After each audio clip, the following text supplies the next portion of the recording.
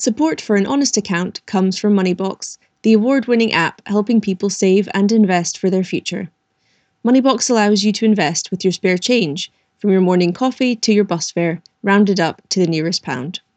Moneybox offers a range of savings and investment accounts and makes it super easy to use. All you do is sign up in minutes and get started with just £1.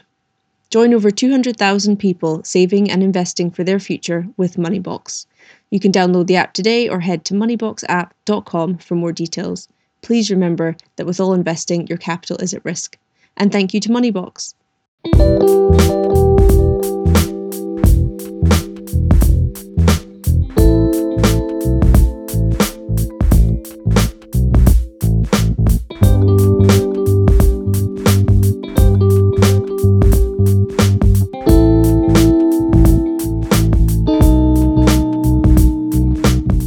Welcome to An Honest Account, a podcast about how money affects our lives, our work, health, relationships, and more. I'm Rachel Revis, and today I'm talking to Marisa Bate, the writer and women's advocate, about her experience of what it was like to wake up one morning and know that she'd lost $9,000 as a result of women's publication The Pool shutting down earlier this year.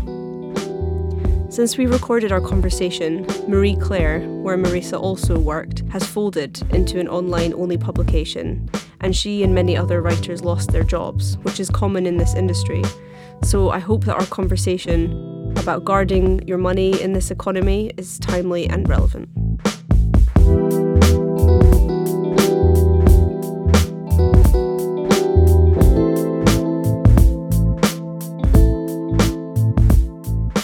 Thanks, Marisa, so much for joining me on the show. No problem. Dragging you around to my living room. Your lovely living room. Well, there are many reasons that I wanted to have you on, but I was really struck when I read that article in Underpinned about the pool. And I was wondering if you could just tell me a little bit about how the article came about and like your life circumstances leading to that point. Well, Jack, who is the editor of Underpinned, I think, got in touch with me. And I was a bit nervous about talking about what happened at the pool because I think when you're in the centre of something, you're worried about your perspective and perhaps it still felt a bit too soon. But he was a great commissioner and we talked it through. And really that piece was meant to be a helpful piece. That if I was going to go through the experience of losing a lot of money, of really feeling the sharp end of being a freelancer and all the insecurity that can entail, that at least, you know, it wasn't going to be an entirely wasted experience and there would be, in some way, perhaps I could forewarn others. There were rumours circling that people weren't getting paid. So can you talk me through that bit and how it made you feel? When the rumours started circulating online, I did begin to think, you know, what else is going on here? And also, you know,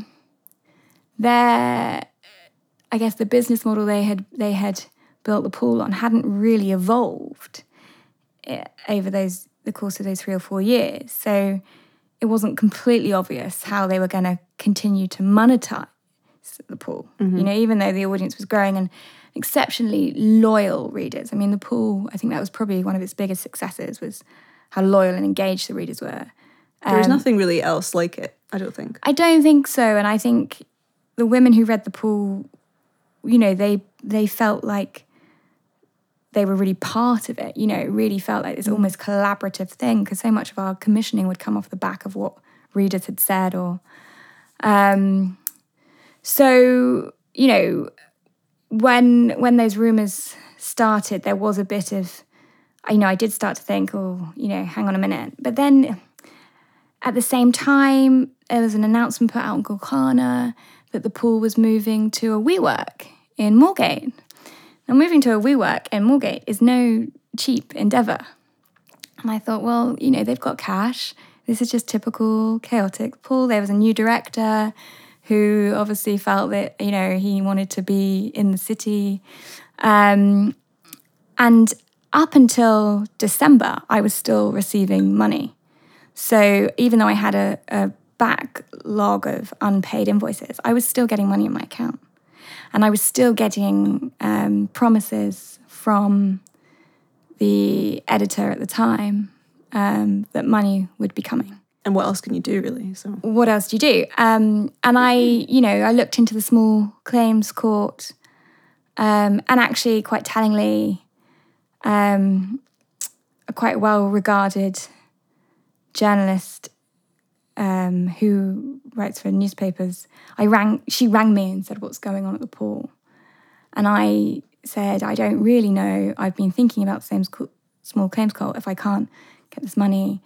And she said to me, "Oh, you wouldn't want to do that. You wouldn't want to, you don't want these things to come back to you." Well, burning your bridges type thing. Right. Which, in hindsight, I think is quite remarkable advice and a real insight into how people survive and thrive, in this industry. And then tellingly, sort of like a month later, she called me up again and said, did you ever pursue that small court claim? Did you, how did that come up? How did that happen? So I was also being warned by people I respected to kind of just hang on in there, bite your tongue.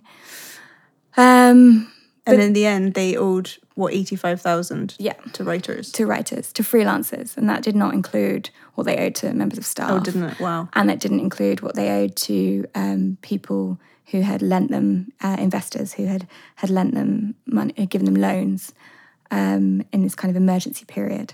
So it was a disaster. And then kind of, very quickly it became obvious that they didn't move into the WeWork, and things wound up very quickly. What was the moment that you realised you weren't going to get that $9,000? I guess in a way the moment came to me quite gradually, because I'd sort of believe it, and then I'd think about that, and then I'd think, no, that just can't happen. And then I think the moment there was also, I received an email from a woman who was acting as a kind of I'm not sure, like a CEO who I had never met, who apparently had been brought in September. And she sent this email sort of saying things will be resolved on January the 31st. And that was just this tiny slither of hope that even like my rational brain and the people I trust around me were saying, you've got to get, like, this is done. There was this kind of, maybe. And I think when the pool folded officially, and I really understood that as a freelancer, you're an unsecured creditor, which means you're at the bottom of the list. So, the pool had no assets. It had a few computers, basically. But if it was to sell off, if a company folds and it sells off all its assets, it liquidates them, as a freelancer, you are at the bottom of who gets what. And there was a lot of people above us. And I think when it folded and I realised that I wasn't seeing that money, it was devastating sounds very dramatic, and I don't have small children and I don't have a mortgage, and I live with a partner who, could cover the rent for a couple of months without me. But it was hurtful, it was hurtful, and it felt exceptionally unjust, and it felt like I'd put in hours of work that were just wasted. And it has, had a massive impact on my whole financial year. Starting I know that's not the actual financial year, but starting a calendar year on the back foot like that has been very difficult, also hugely demoralising. I think, the shock of learning you don't have that money is hard. And I had to give up a few things, and I had to borrow a bit of money. But it was more the long-term realisation that I felt very done over, for want of a more kind of eloquent phrase. I felt that I'd been had. And at first I was furious with myself. I was absolutely mortified with myself. I thought, God, how did you let this happen? Who lets this amount of invoicing kind of stack up? And it took a while to actually sort of reframe that narrative and be like, well, actually, there were a lot of promises made. There was a lot of money. There was money put into your account right up until December. There was a lot of things said that made you think this money was coming. So, it was a real kind of process of trying to accept and understand what had happened, especially for a company that I felt so personally invested in. It felt more than just like a job going wrong. It felt like this thing that I had given hours of my life to, and had given me a lot for sure. Absolutely had given me a lot professionally, given me huge amounts. But I had also, in return, given a hell of a lot. Had just, totally kind of tripped me up. And it feels, obviously, I would say this because I wasn't affected like you were, obviously, but it feels like a long time ago. Like we've all moved on in a way, but it's funny to think it only happened in January. Right. Yeah. So what has that process been like since that time, and that's how you felt to today? Well, I think you life moves on, really, and you have to. And actually, I don't know about you, but for me, I'm never more productive than when my back's up against the wall, So after, there was this initial like, oh my God. And then there was like, right, what am I going to do about this? And I just kind of went into overdrive a bit and tried to get as much work as I possibly could. And, it did take it takes a while to kind of get over it and not be so angry and not be so hurt. And I guess now I'm not those things in the way I was. I still feel like, there are things, startups can fail. That is the risk of a startup. But I feel there were a whole litany of events that were caused unnecessarily or could have been handled differently. And I think that feeling of injustice will always remain, but you have to keep looking forward and you have to keep moving forward. And essentially my life isn't radically different from how it was. And, it's a steep learning curve, and that's no bad thing. At the end of the day, if I had to go through that to learn to be a bit more savvy, then so be it. Did it make you rethink how you approached those jobs, like in terms of negotiating rates or asking for more? I mean, I wish. The problem is the experience of the pool, brought up a lot of bigger questions, I think, that are relevant to a lot of freelancers. And so much of it is about power. And so much of the reason that I wasn't, ringing up the pool every single day, like I don't ring up anyone else who's paying me late, it's because these relationships are so unbalanced. I feel that I am so reliant on these commissioning editors to commission me again for monetary reasons, for career and ambition reasons, that I do not want to be that person who is a pain in the arse or is in some way tricky or difficult. And that's completely unfair. I've kept my end of the bargain. They have to keep theirs. So unfortunately, I don't think it has made me this sort of, I've had many experiences this year of essentially being ghosted by editors after doing work, or this year so far. Yeah. Recent at the moment, I'm in the middle of a thing where I will only get paid on publication date, but that publication date's been pushed back 3 times. And I don't know many other industries this happens in, where it is such an imbalance of power that somebody can ask you to do some work and then either just not reply to your emails or not pay you. And yet I feel like I need the visibility of those bylines, and I need the money, and I need the relationship to maintain a successful freelance career. I am not a big enough name where I can say, fuck you, this organisation, I won't write for you ever again. I've seen that personally. When people get too big, they don't like being edited, they don't like this, they don't like that. But it makes them a nightmare, absolute nightmare. And I think what I learned from when I was at the pool, we were commissioning so much every day. The writers we used, some of them, there were better writers out there, but they were the easiest to deal with.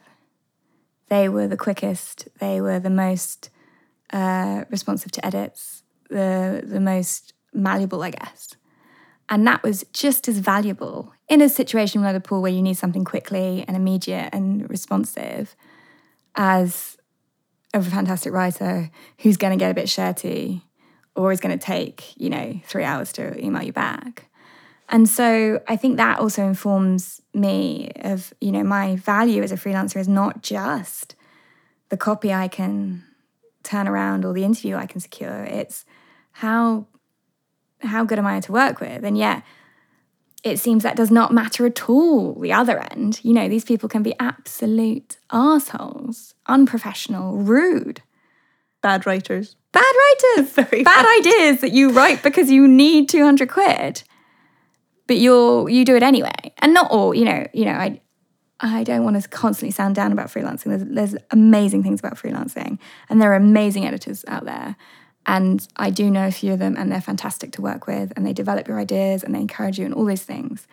But there is this massive power imbalance. And I think I don't know how the idea of even suggesting to a newspaper or magazine you would pay me half up front.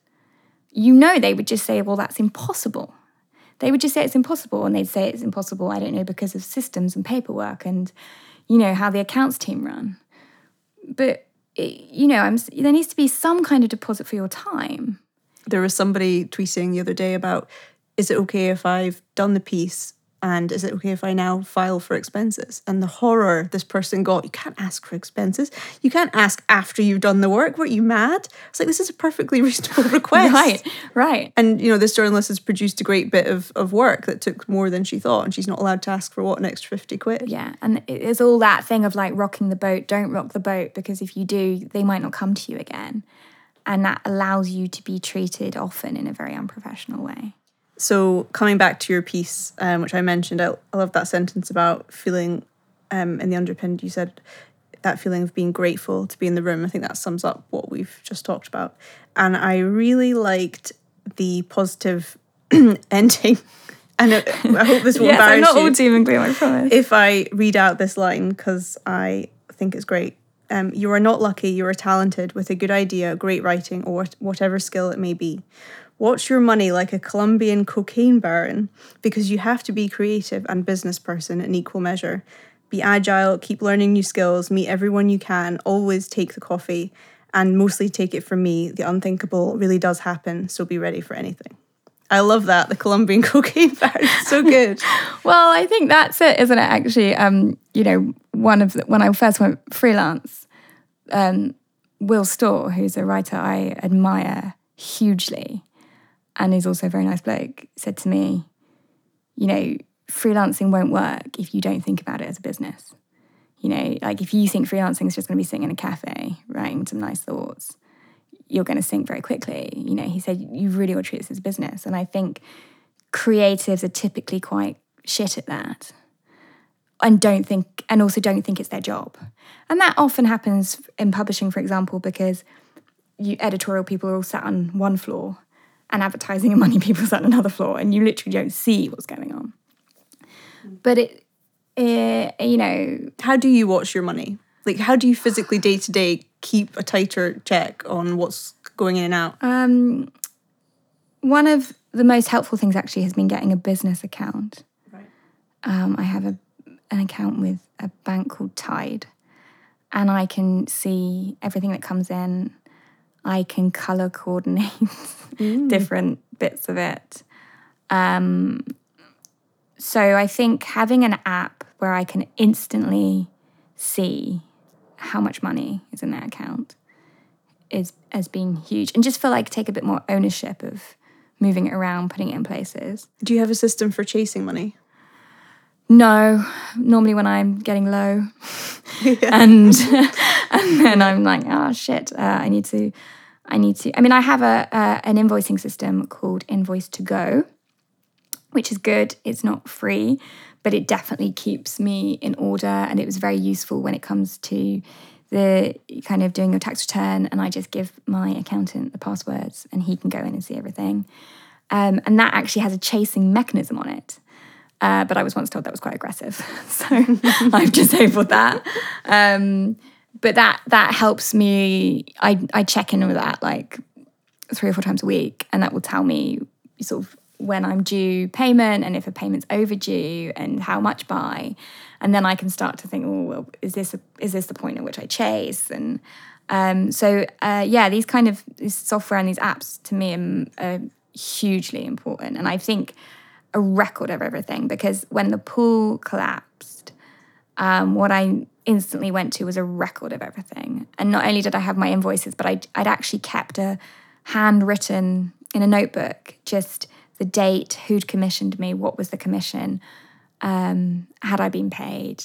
And just having that in that moment felt reassuring, because nobody could say, actually, we owe you this much, or consistent system is good, because I feel like my sense of injustice at not being paid only spikes up when I need the money.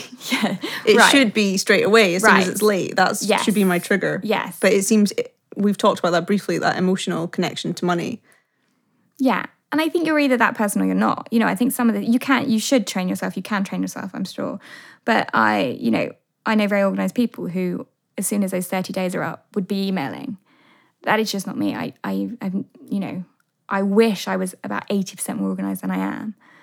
Unfortunately for me, I only, often not only do it, but have the confidence to do it when I feel the urgency to do it, As a freelancer and having been through that experience, are you more cautious? This was 60% of your income, and I'm really glad that you've said your life hasn't radically changed today, you're in a good place, but what is the long-term impacts that you've been, are you more cautious with buying things, or?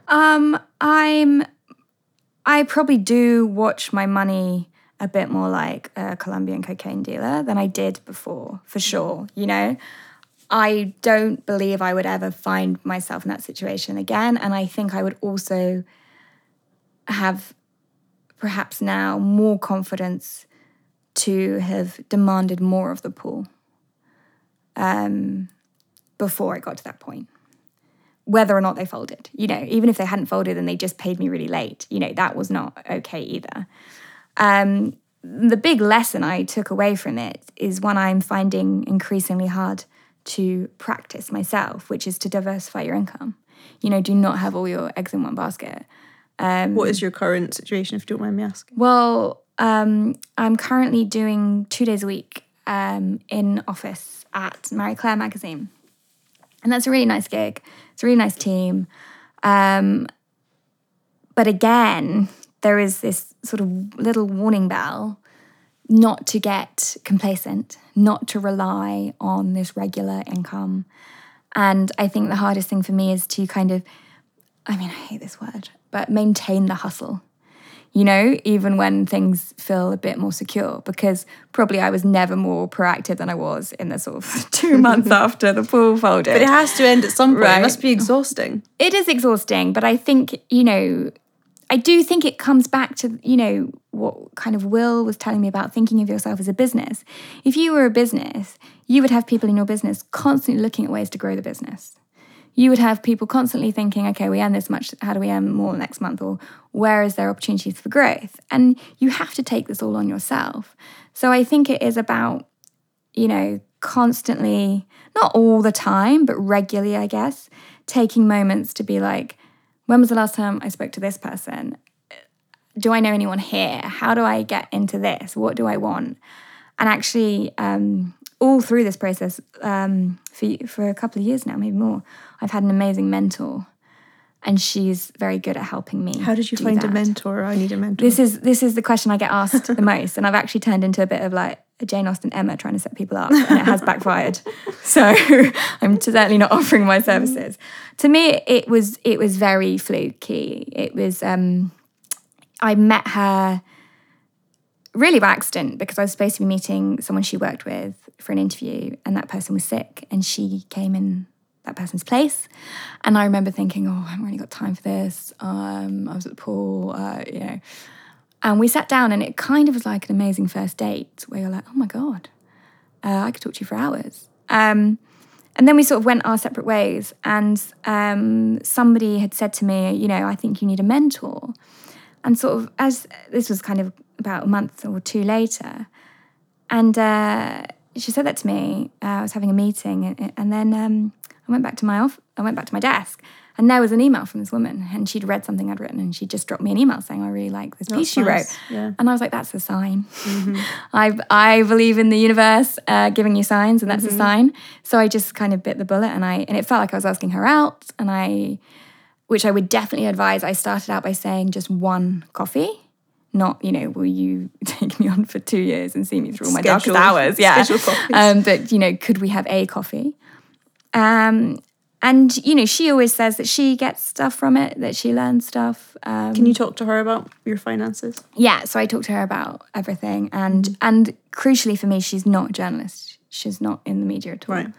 And I needed someone with an outside perspective and a bit more of a business perspective than most of the journalists I know, who could help me look at myself as not a brand, because that makes me feel very uncomfortable, but as an entity in which I can make money.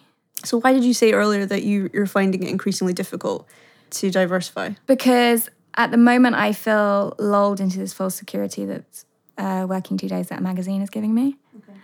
And perhaps, I also feel that freelancing is hard at the moment. It feels like budgets are getting smaller from commissioning editors. Competition is getting fiercer. Every day I see a brilliant, talented staffer announce they're going freelance. And so much competition. Oh my God. I'm really happy for you, but I'm also quite scared. Yeah. And also witnessing how other people are generating income, which is not this traditional route, So I feel... But all kind of related? Do you mean like speaking and... Yeah, speaking or setting up courses. I keep seeing people are announcing they're running courses. And there's part of me that feels that this method of, I am a freelancer, I have this idea or this story, I will come to you, the commissioning editor, I will pitch it to you, you will say yes, you will give me money, is dying. When I look at the people who are successful, it all feels the other way around. It feels like they've created something on their own, a podcast, for example, or a series of events, and they gain an organic support, and then they sort of sell it into something. And I just think I think that's another way of diversifying your income, that not just not getting money from one media outlet.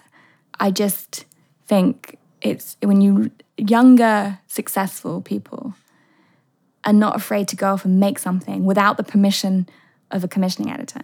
Now, obviously, often the permission of a commissioning editor means a guarantee of money, and often you need the money to make the thing. But, there is definitely an argument, I think, for now creating something you really believe is good and will appeal to others, and invest your time in that and then sell it.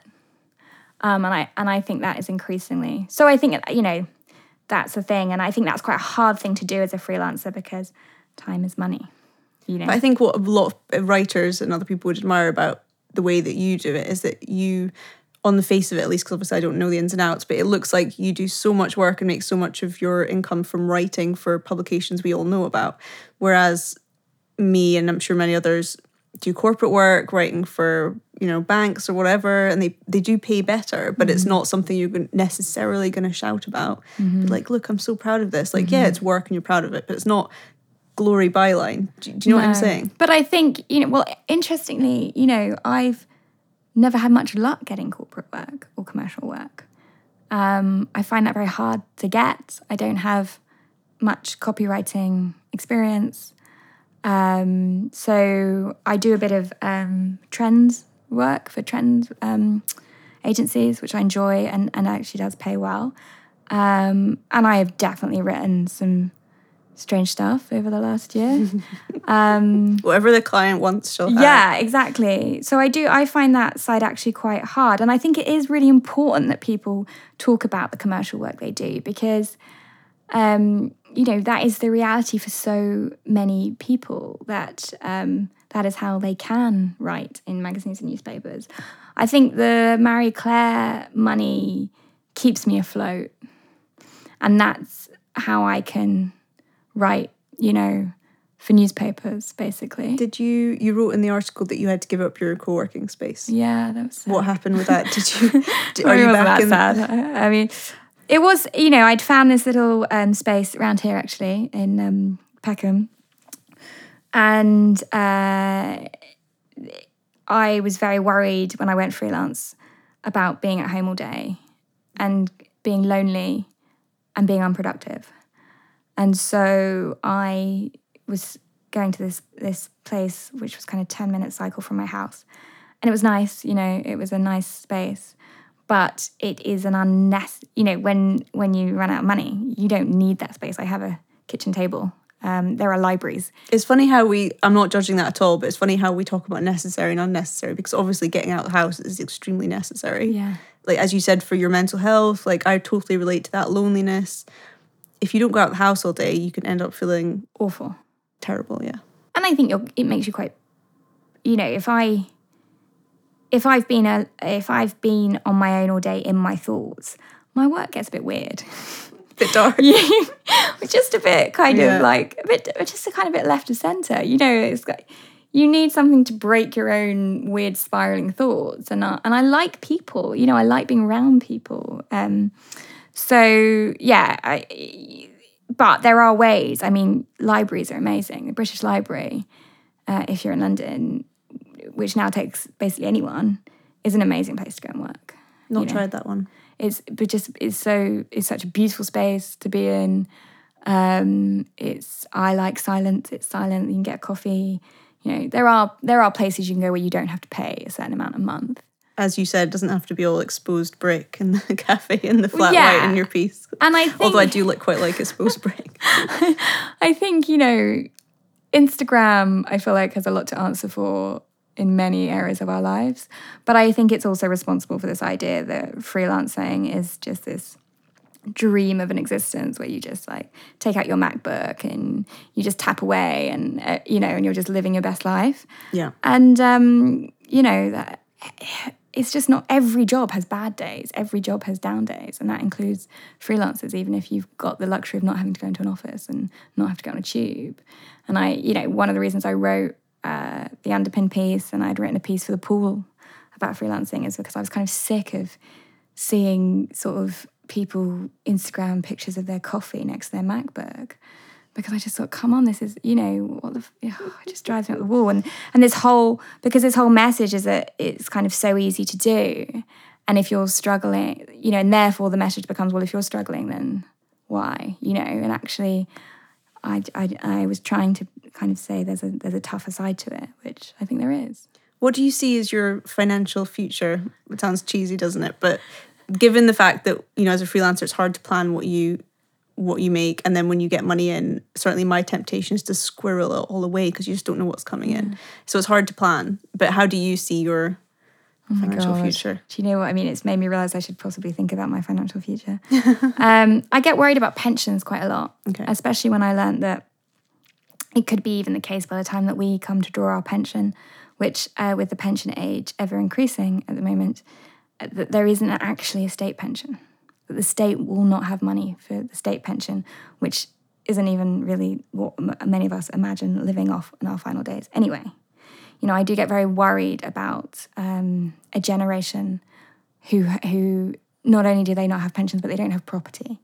So they can't then sell and move into sheltered accommodation and live off their property money, and will be living and working longer. So that definitely worries me.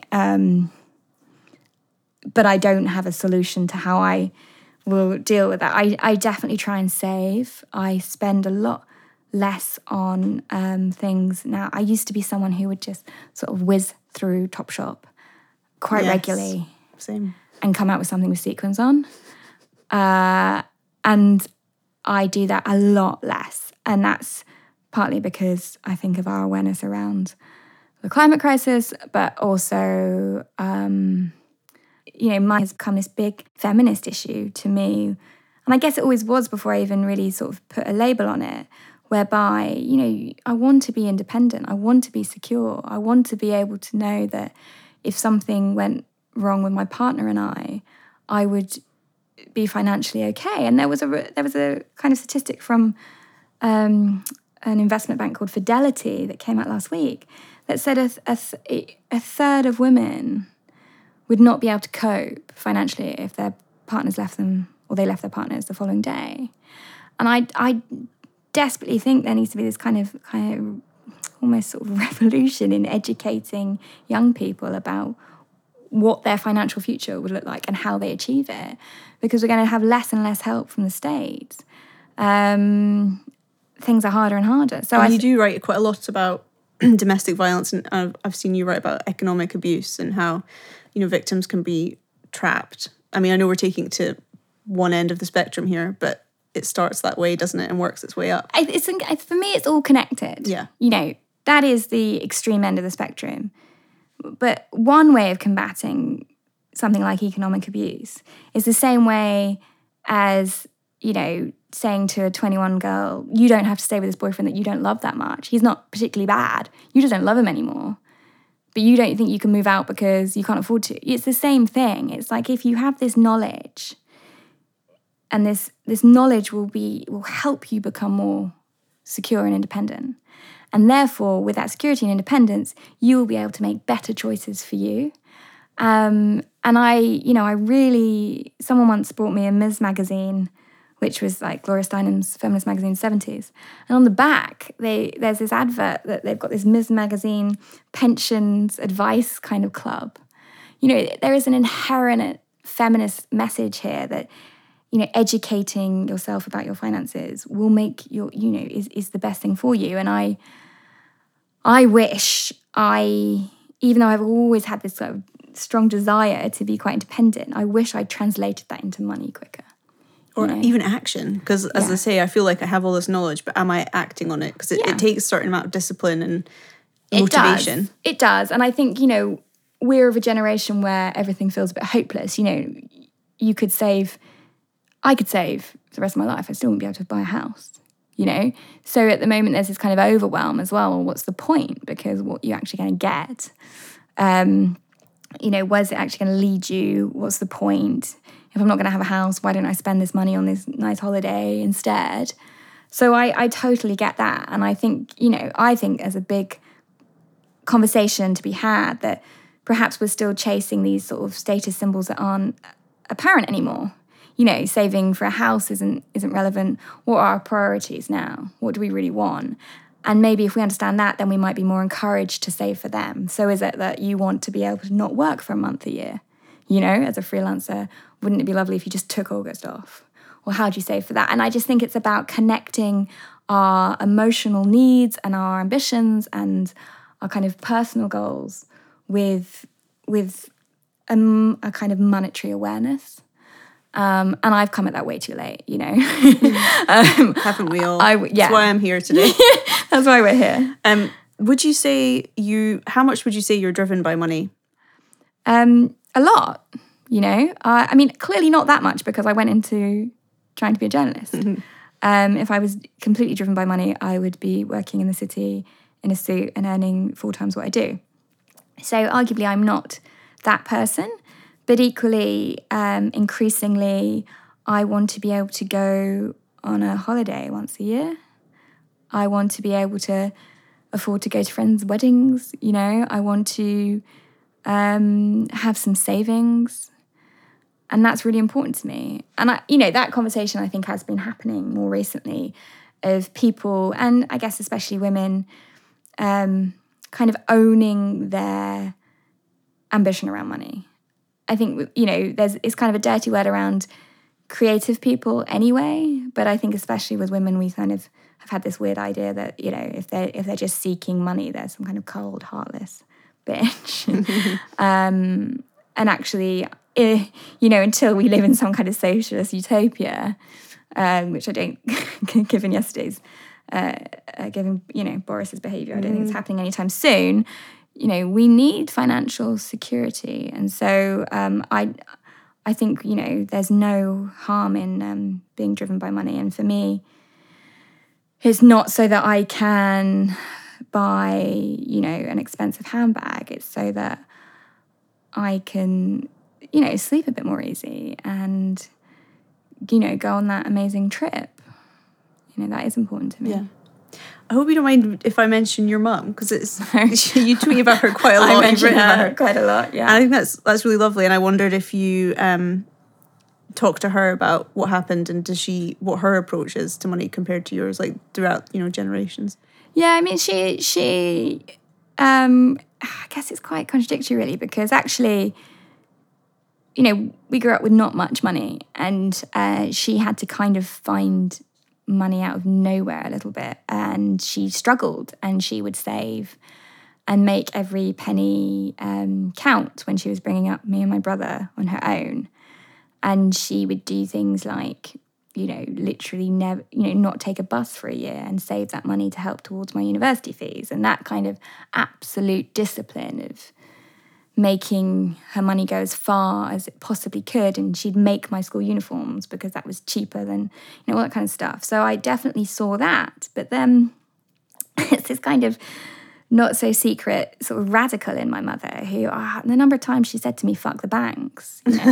She's so angry with the financial system and the government and everything else. And there was this, whenever I went into a Topshop with her, which has been quite a lot in our lifetime, it was never like, oh, are you sure you should be spending that? She was like, yes, you'll regret it if you don't. So there was this kind of weird mixed messaging where I'd watched her sort of make magic with money. But I'd also, she never wanted the lack of money to hold me back, and that was always her message. And even though when I got to university, my first summer at university, I had 3 jobs and I worked all the way through. I mean, I had a job since I was 14. Even though I understood that I always worked to get money, I'd always spend it as well. So there's kind of slightly contradictory, I guess, in what I learned from her. I guess she's been very much someone who's taught me that money isn't the be-all and end-all, that the experiences are more important. So before we end, is there maybe one positive or practical thing you would say to someone? Because we talked before about it being too late. I'm sure it's not too late for us. But for someone who's younger, perhaps, like, what would you say to them about guarding their money like a baron or whatever? I think it's just taking your head out the sand. Like, it's just knowledge. Like, knowledge is power, and it is. It's just having the courage to look at your bank statements, because there were whole years when I didn't do that, and look at your bank balance, and just to know. I don't. Yes, you can download an app, and yes, you can try and write down your daily budgeting, and yes, you can never buy a Pret sandwich again, and all that. But I think it begins with just understanding sort of your financial situation properly, and not just hoping you get to the end of the month, but really recognizing sort of how the money works, how it comes in, how it goes, and I think that is the place to start, because I did that far too late. And if I just had a bit more knowledge, who knows, I might have a bit more money in the bank. And if I did, we might be sitting in a very different living room. And on that note, thank you so much, Marisa. It was thank great. Thank you so much. And next up, I'm speaking to Becky Aldridge of Neon Financial Planning, who is going to help me answer a listener's query about what she should do with her savings, given she wants to move house in a few years' time.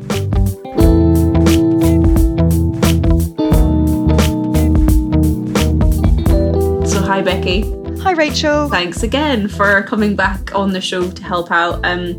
This listener is called Holly, and her question is, I want to move house in about 3 years' time, and I've just received some inheritance. So between my husband and I, including our savings, we now have around £85,000 in cash. Okay. She wants to know, what is the best thing to do with the money until we move house? My mortgage is my only debt, and we have an emergency fund already of 6 months, bills not included in that 85,000. We've just had a child. We plan to have more children. I also plan to go back to work. So we will have significantly larger outgoings with nursery fees, and therefore there is a limited opportunity to save in the future. And Holly's listed a few options there about what she could do with her money, including pay off the mortgage, open a stocks and shares ISA, any other opportunities. So the big question is, what does she do with that money if she wants to move in 3 years? Okay. So So there's a couple of things that jump out at me when I'm listening to that question. The first is, I want to say well done for having an emergency fund. So, not very many people have a pot that they can turn to in emergencies. It's really, really good to hear that this listener's doing that. The second thing is then about the time frame. So normally when we're thinking about decisions to make with money, we sort of separate it out into short and long-term planning. And the short term sort of covers the 1 to 3 year time frame, which is what we've got here with Holly. So we need to think about that. She certainly shouldn't be thinking about tying her money up in anything that she can't get it out of, because a 3 year time frame is not enough to be able to withstand any really nasty volatility that she might have in an investment. So listening back to that question, I think the things that are highlighted for me are she's thinking about using some of this money to repay the mortgage that she's got. Now, she's given us the interest rates in this message, and I won't say what they are, but they're not very high. So she's almost certainly going to make more from her money if she has it in a really high interest savings account compared to if she repays some of the mortgage. So that's not the case with most people, I must say. She's just very lucky that the interest rates are very low. So, I mean, she could repay some of it, but financially, she's probably going to be better off, even if she just has it in a savings account. She's probably going to be better off doing that. So she'd have to compare the interest rate then with a savings account and decide if that's worth it to make more money on her own money in that time. Exactly. So if, for example, you had a mortgage interest rate that was 1%, which some people do have, and you know that your savings account will give you 2% with no risk at all, you're not going to lose your money in a bank account, then it makes financial sense, doesn't it, rather than repaying the debt. Having said that, some people just like to repay the debt anyway because it makes you feel better. But financially, in this case, you could make more from the savings account. The other thing is that she's going to move house in 3 years' time. Now, she hasn't said whether she wants to buy a bigger house or a more expensive house, but I'm going to assume she does, particularly as she said, I think that she wants to increase the size of her family. So I'm assuming more rooms, more children, bigger mortgage is required. If she repays some of this mortgage now, there is a risk that she's not going to be able to borrow the same amount again later. For whatever reason, the mortgage market might change, her job situation might change, anything like that.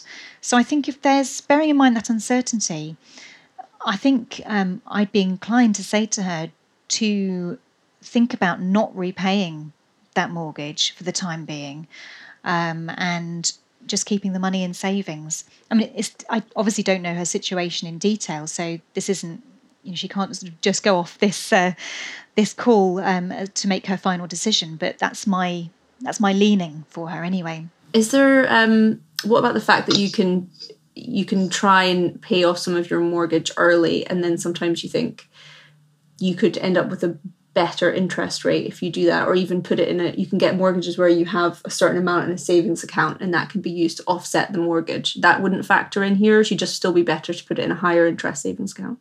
No, Rachel, you're quite right that those things are all factors. I mean, that's the reason why financial planning is quite complicated, and answering questions like this in a sort of 2-minute window is really, really tough because it's not taking into account the whole situation. If this caller has an offset account, she's probably going to be more worthwhile having her money in that offset account, because it will essentially reduce the amount of the mortgage, but she'll be able to borrow it back again when she feels like it.